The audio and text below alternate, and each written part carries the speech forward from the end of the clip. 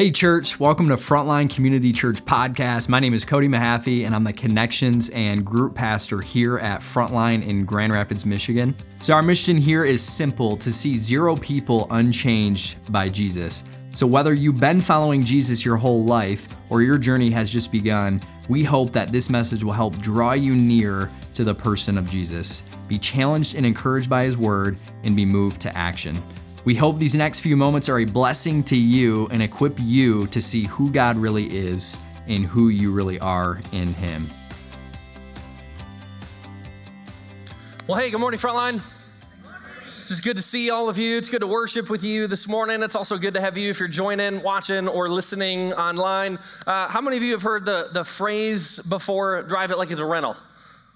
You ever heard that? Not a lot. I mean, here's what this means, okay? If you've never heard it, drive it like a rental. Drive it like there ain't no tomorrow. And tear it up, have some fun, put a whooping on some sort of machinery or car or vehicle, knowing that at the end of your rental or at the end of your experience, you can hand the keys back with little to no repercussions. That's what it means to drive it like it's a rental. You can imagine my excitement, my blood pressure, my energy level when I got to drive this thing a couple months ago. This is a very nice car. In my line of work, we don't get to drive stuff like this very often. And if it is, it's usually at the goodwill of somebody else. So somebody let me borrow this. I was dropping off something else at this person's place, and this car rolled in that he had let somebody else borrow it. And he goes, well, you surely can't leave without taking this for a ride. And I looked at him, and then I looked at it, and I was like, you make an excellent point. I can't leave without driving that. And I sat in the steering wheel and I started up. This is a Corvette, and it's a mid-engine Corvette. So the engine's behind you. I can't explain it other than say it is unbelievable. I turned into a 12-year-old kid that all of my dreams started coming true at the same time. And I went, I can drive this thing. And we put it in gear. I had a buddy with me sitting in the front seat. And so we started driving, and I'm not even kidding. I mean, I barely touched that gas pedal. I'm going 60 miles an hour already. I haven't even started. I mean, this is so exciting, and I'm getting excited. I'm wanting to push it. I'm wanting to see how it can go. He was telling me, like, oh, yeah, just the other week, we're on the highway, and we punched it just for a second. We went like 120, 130, and I'm sitting there going, that is the fastest I have ever gone in my life. I need to do that. And so on one side, right, 12-year-old David is speaking like, punch it, just for fun. Get on, it was like in Jenison, Chicago Drive. I was like, get on Chicago Drive and just hit it like there's no tomorrow. Let's be honest, I could outrun law enforcement at this point, okay? All these things start running through my mind. Here's the other side of my brain that starts talking, which is funny because it was in the voice of my wife that says, if anything breaks on this, you're homeless.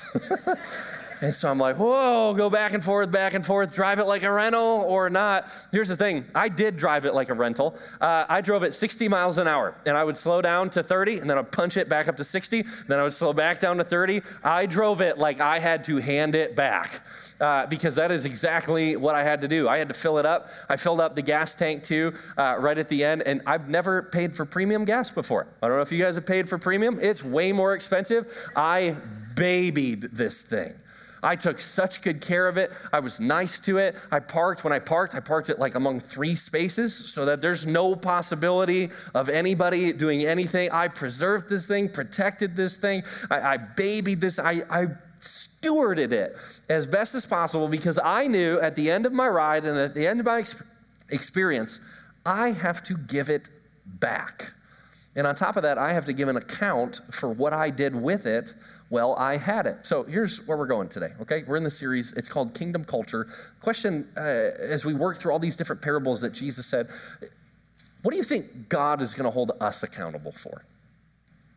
If you think about our life, think about our marriages, our families, our kids, our workplaces, neighborhoods, our assets, our retirement, our time, everything that God has given us. It's not just a gift and he goes, whatever you do, you do. You know, just have fun, take care of it. It's kind of like my 2006 Toyota Sienna. It's kind of like what happens to it, happens to it. You know, we got scratched. Somebody ran a shopping cart into it, scraped it along. It's kind of like, oh, well, it's a 2006. Do you have that posture towards your life, or do you have the posture of your life like, I got to care for this thing, I got to protect this thing, I got to steward this thing, because I think God cares about this thing called life that he has entrusted me with. If God could ask you about any specific area of your life that he might be more concerned with, maybe with your level or type of stewardship, what area of your life do you think God would focus on? What area of your life do you think you would pay attention to? I'm excited for today's message only because it hits home for me. And I hope it connects with you as you leave today going, God has entrusted us with a lot.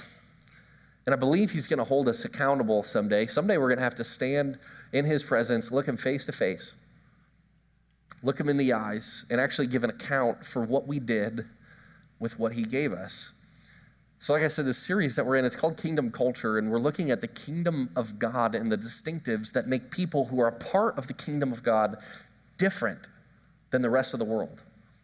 Different than anybody else, different than how the world says, live your life, because there ain't no tomorrow, YOLO, right? You only live once. It's different, actually, in the kingdom of God. What we get to do and what we have inherited from our God is for a purpose, and it's also for a time. So Jesus, we're going to unpack this parable that Jesus tells a bunch of religious leaders today. And we're going to be in Mark chapter 12. So if you have a Bible, you can pull your Bible out. We're going to be referencing that. But before I even get into Mark 12, I have to tell you what happened in Mark 11 because it tees up the entire story and the entire parable that Jesus is going to tell us. So Jesus and his disciples, they're in the last week of Jesus' life. So Palm Sunday is the day. This is the scene. This is where it takes place. In 7 days, Jesus is going to be arrested. He's going to be tried, sort of, like in a criminal court, but with no witnesses and no evidence. Jesus would be falsely accused, falsely convicted, nailed to a cross, and he would die. This is within 7 days of that event. Jesus is heading into Jerusalem. He wants to take his disciples to the temple.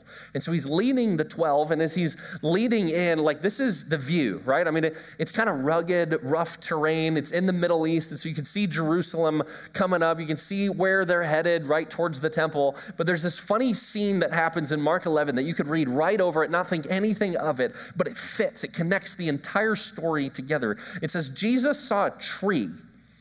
It was a fig tree. And he was hungry. Fig trees, right? If you had fig Newtons, I don't know if you like them or not. I like them. I think they're good. Jesus saw a fig tree and went, that looks delicious. I'm excited to eat that. As he gets close to this fig tree, he looks at the branches and he discovers this tree is big, it's bushy, it's ready. It should be ripe with fruit. And there's nothing. There's no fruit. There's nothing on the tree. And the disciples heard what Jesus said. Jesus cursed the tree and said, may you never bear fruit again. And then he goes on his way. And he heads into Jerusalem. It's a clue for where we're going today. Jesus focused on the lack of fruit. So anyway, Jesus goes into the temple. And this is ominous, right? It's an ominous way to start because Jesus walks in, and what it says is in Mark 11, I think right around 10 or 11, verse 10 or 11, it says, Jesus walked in and he looked around at the temple, but it was too late to do anything. So he left. That should make everybody around Jesus nervous. Jesus come in and he does one of these. Your mom ever do this? Your dad ever do this? Maybe a boss? They come in, they show up, kind of look around, you say, hey, can I help you? No. And they just look around and go, I'll be back tomorrow. And then they leave. Do you feel excited about tomorrow? Do you look forward to tomorrow? Or do you take the day off like I try to do? This is what happens. Jesus goes in and he goes, it's too late. I'll come back tomorrow. The next day he walks in and what he sees in the temple, he did not like. This is where Jesus saw the money changers. Jesus flipped tables. If you've ever heard the story of Jesus flipping tables, he did it that next day. One of the accounts, the Gospels write, Jesus had a whip and he drove these people out because what they had done inside the temple, inside God's house, where God said this is to be a house of prayer, they turned it into a marketplace. They were buying and selling. It was a place of exchanging money. It was a place of buying sacrifices. People who would travel mile upon mile upon mile to get there. They'd bring their family. They'd bring whatever they had. The poorest of poor would even be in there. And the religious leaders and the institution would take advantage of people. They had turned it into a marketplace. And this place that was supposed to be holy and set apart and different became a place of market share and profiteering and taking advantage of people and extortion. And the people in charge of all of it were the religious leaders. They were called the Pharisees. So Jesus comes in, and then he does all of this, and he leaves, and the next day he comes back, and wouldn't you know it, that the religious leaders and the Pharisees wanted to have a conversation with Jesus. So that next day they walk in. Here's what it says, Mark 11, verse 27. It says, they arrived again in Jerusalem, talking about Jesus and his disciples, and while Jesus was walking in the temple courts, the chief priests, the teachers of the law, and the elders came to him. Verse 28, by what authority are you doing these things? And who gave you authority to do this? Let me translate. Who do you think you are, Jesus, that you could come into our temple, in our city? These are our people, our tables, our dollars, our processes, our way of doing things. Who do you think you are that you can come in and tell us how to do our thing? And Jesus, you can just imagine Jesus smiling. I imagine Jesus smiling a lot. I can imagine him smiling, and here's his response that he says back to the religious leaders to answer their question, who do you think you are? I'm going to read this to you. It's not going to be on the screen, but just listen to the story as one who would have been in the temple listening. It says this, Jesus began to speak to them in parables. A man planted a vineyard, and he put a wall around it. He dug a pit for the winepress, and then he built a watchtower. Then he rented the vineyard to some farmers, and he moved to another place. At harvest time, he sent a servant to the tenants to collect from them, catch this, some of the fruit of the vineyard. That's the third time. You catch this? The fruit. He's highlighting the fruit yet again. The crowd gathered, right? The owner built this vineyard. This was normal. It'd be normal for an owner to hire tenants and then actually ask for a cut. Usually it was about 30% that the tenants would give back to the owner. The owner built it. He set up the watchtower. He built the wall around it. He planted all of the grapes. He did the work and entrusted it to someone else. Most of the people listening, right? There's a crowd that gathers at this point. Most of the people listening knew exactly what Jesus was talking about. A bunch of them probably were tenant farmers. And they were there at the temple to worship, and this is what they see. So Jesus continues. Verse 3, but they seized him. The owner sent word, he wants to collect some of the fruit, but they seized him, they beat him, and they sent him away empty-handed. Then he, being the owner, sent another servant to them. They struck this man on the head and treated him shamefully. He sent still another, and that one they killed. He sent many others. Some of them they beat, others they killed. He had one left to send, a son whom he loved. He sent him last of all, saying, they will respect my son. Verse 7, but the tenants said to one another, this is the heir. Come, let's kill him, and the inheritance will be ours. So they took him and killed him and threw him out of the vineyard. Jesus looked at the crowd. He looked at everybody else there, and he says this, what then will the owner of the vineyard do? What would you do? Right? You're demonstrating your patience. You're demonstrating your love. You're demonstrating your willingness to work with these people that are just responding wickedly. And so you wait and you wait and you wait, and finally you send your own son, and in this culture, that son was the father. Everything he said, everything he did, it was with the utmost authority of his father, and they killed him. What would you do if you're the owner? Some of us, there aren't words for what we would do.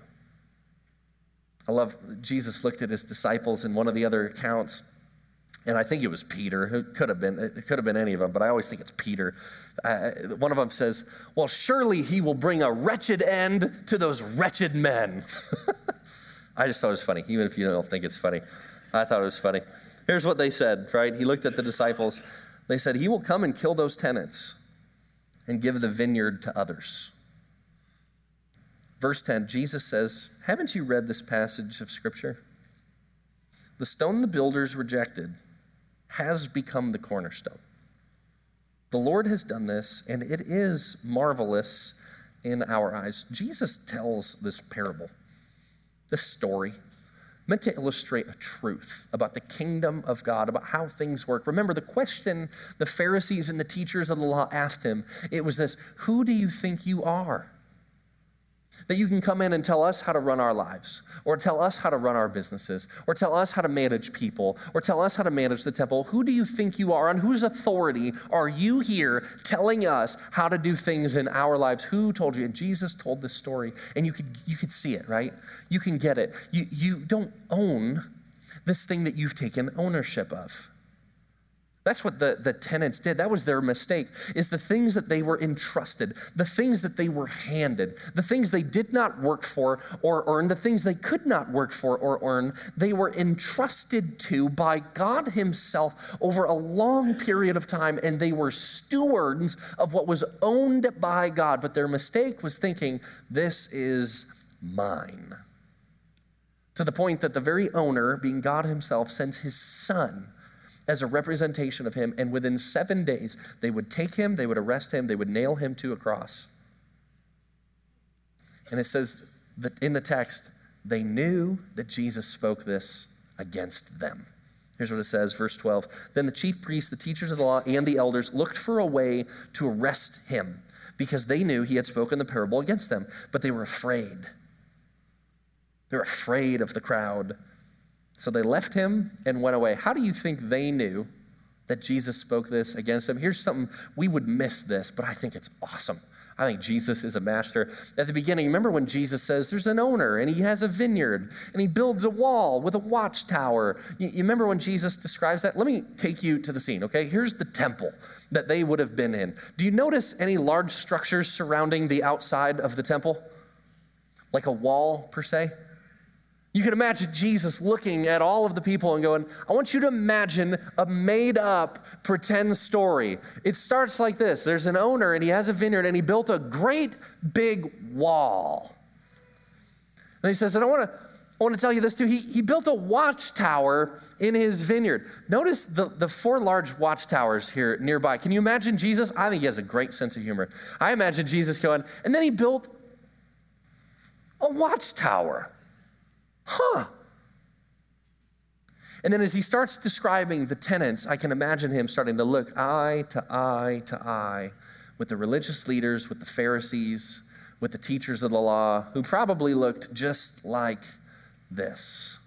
The ones who were angry, the ones who the day before said, we need to kill this guy, the ones who wanted right now to arrest him, to convict him, to eliminate him, to get rid of it so that they could take ownership of this thing that they had been entrusted with. I want you to catch something. Why would God be so patient with them? Why was the owner so patient in the parable? I really think patience speaks to something deeper. Patience speaks to love.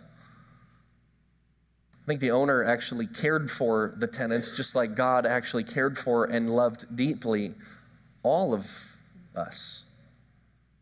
Religious leaders, business leaders, people in the community, rich and poor. I mean, you name it. God's heart is always moved by people. And I think the biggest thing that made Jesus upset in this story was the stewardship of people. Those men I just showed you a picture of were in the position to steward people, some of whom in their most vulnerable state. Visitors, travelers, foreigners, they would all come into the temple. They would worship. Some would come overjoyed and exploding with excitement to be there in the temple, in the presence of God. Others, I imagine, probably like many of us, it's how we show up to church sometimes. You feel shame, guilt, needy, hungry. And when they showed up to the temple, what Jesus cares about so much is the stewardship of people.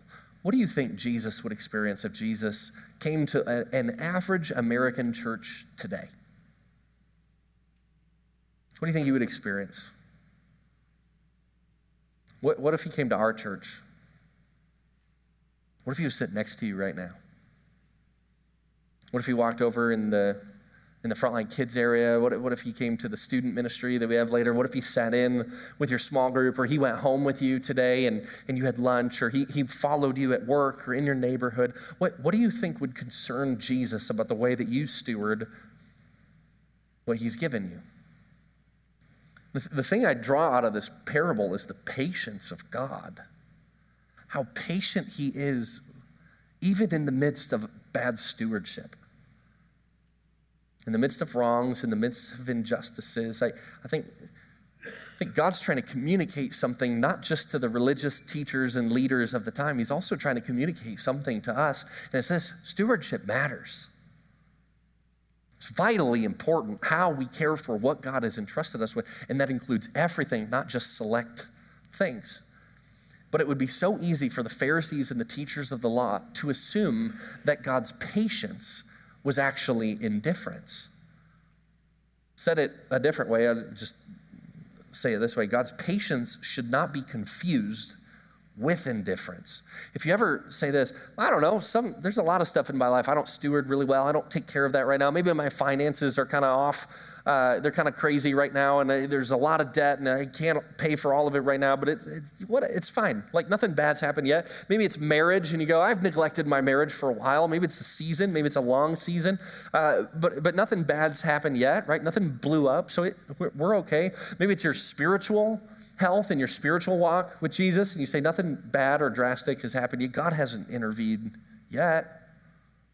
Maybe it's your kids. Maybe it's your workplace. Maybe it's your body.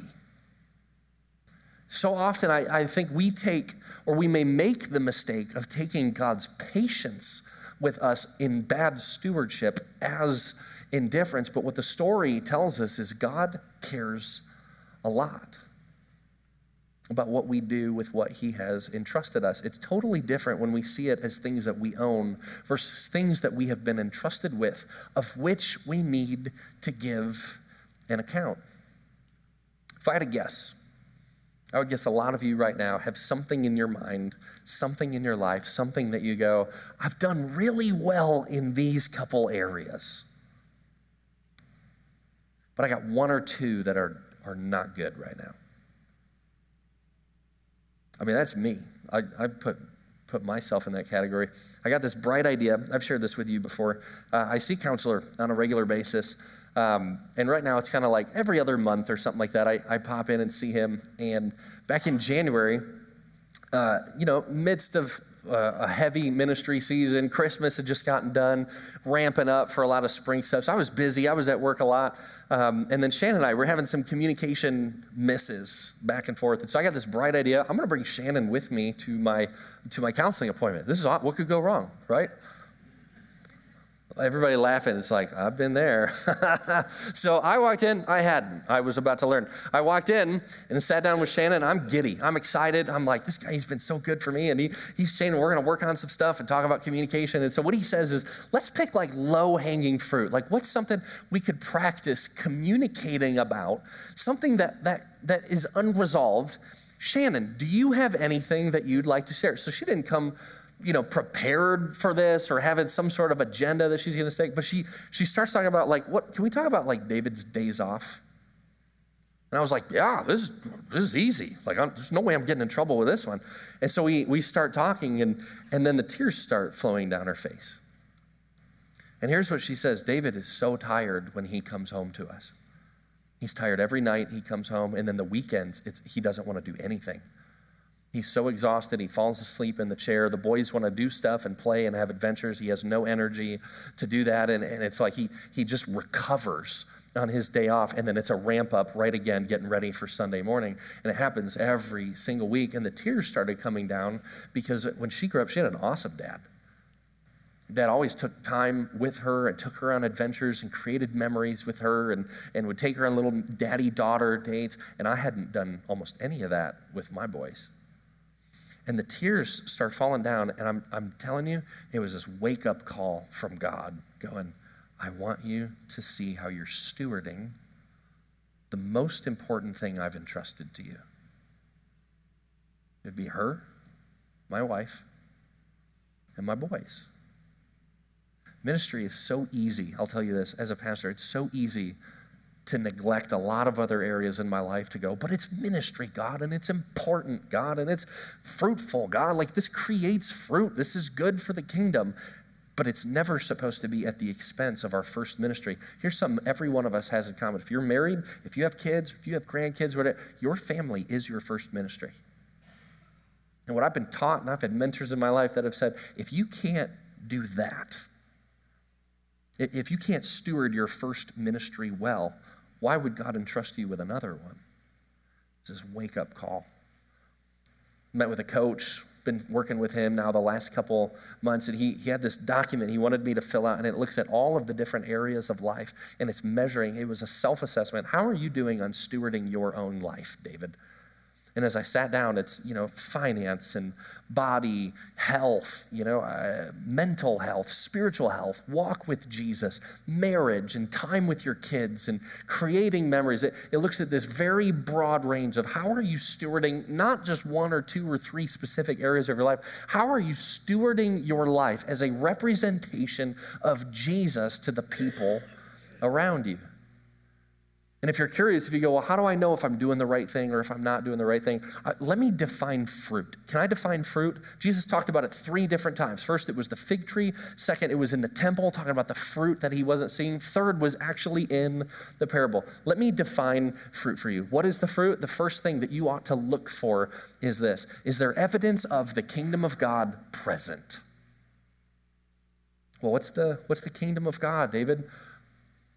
Love, joy, peace, patience. I'm walking through fruits of the Spirit here, right? When you have the Holy Spirit living inside of you, love, joy, peace, patience, kindness, goodness, faithfulness, gentleness, self-control. Do you see evidence of the kingdom of God at work?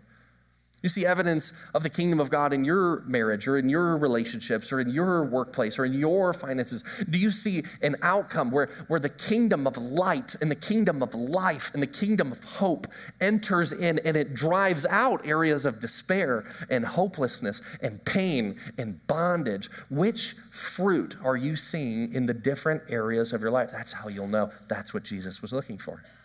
What's a second type of fruit? It'd be expansion of the kingdom of God.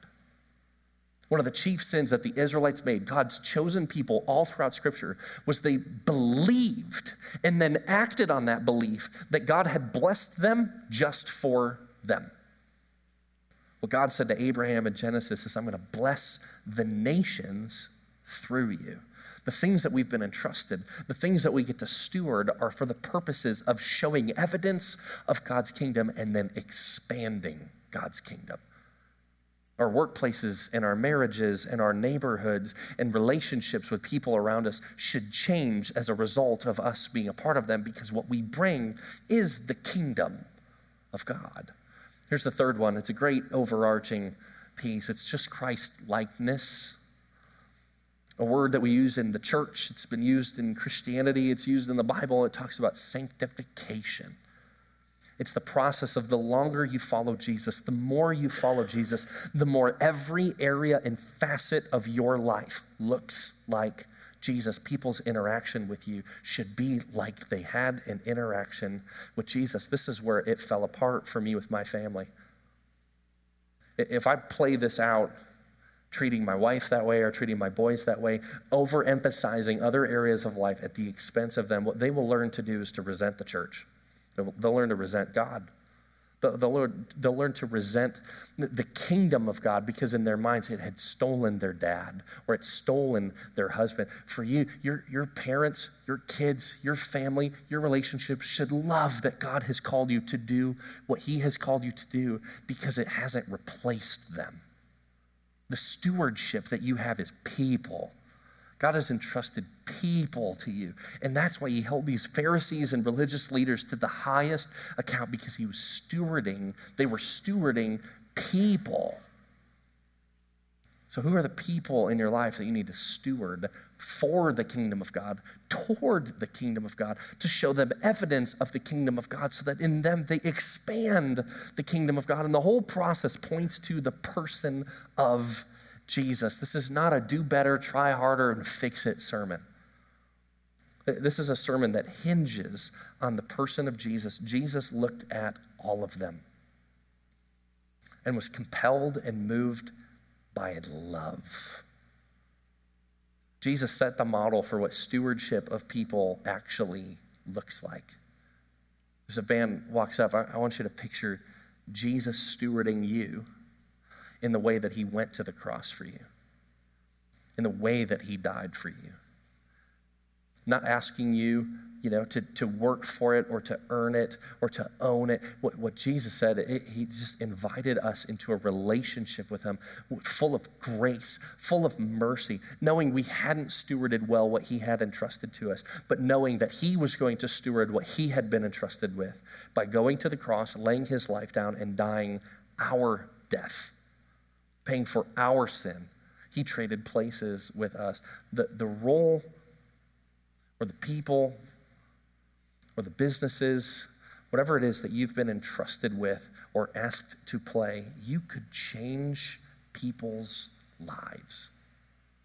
You change your kids' lives, your spouse's life, your grandkids' life, your coworkers' lives, your neighbors' lives. You could change and make such an impact and a dent on this world if you simply steward what God has given you well. So as we close, this is just, as I sat with this is just what I want to do. I bet there's an area or two that you're thinking of right now that's like, man, I'm not stewarding this well.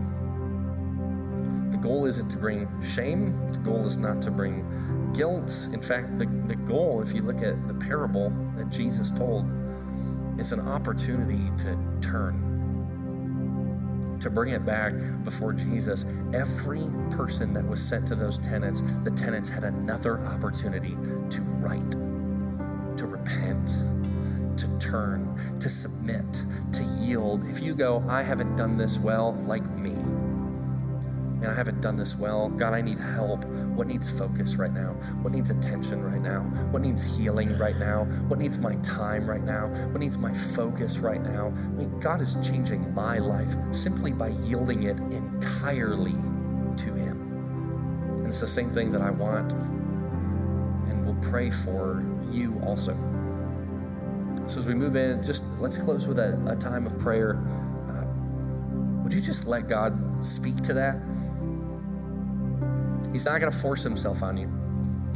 But if you will allow yourself to be open and allow your heart to be receptive, I think God can bring something of life and of value and of hope and of peace to the area right now that maybe you desperately need him to. So let's pray together as we do that.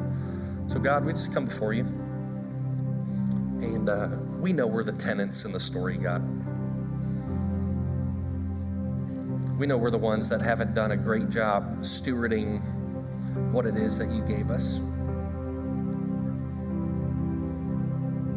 And God, just as an act of humility, I pray that we would own that to you right now. God, this is the area that I've dropped the ball. This is the area I've made it all about me. This is the area that I've neglected you or used you or taken advantage of you, Jesus. I've taken advantage of your patience and treated it as indifference. God, would you make us a people that's just fully yielded to you? Not bound by the things of this world or the things of, whether it's the lust of the eyes or lust of the flesh, chasing things like the American dream or finances or independence. God, I just pray that we would chase you. That in everything we do, we would build our lives on you. That we would see the most precious thing in the world, in all of history to you, your people. I pray, Lord, that we would see the people in our lives that you've entrusted us to the exact same way that you see them, in the same way that you see us. Give us what we need. Thank you for your grace. Thank you for your patience. Thank you for your mercy. And God, right now, we want to ask you, through your Holy Spirit, to lead us, to know what to do as we respond and follow you. We pray this in Jesus' name. All God's people said, amen. We hope this message encouraged you to know who God is and who you are in Him. If you want to take a next step, visit frontlinegr.com/next. We look forward to connecting with you there, and we'll see you back here next week.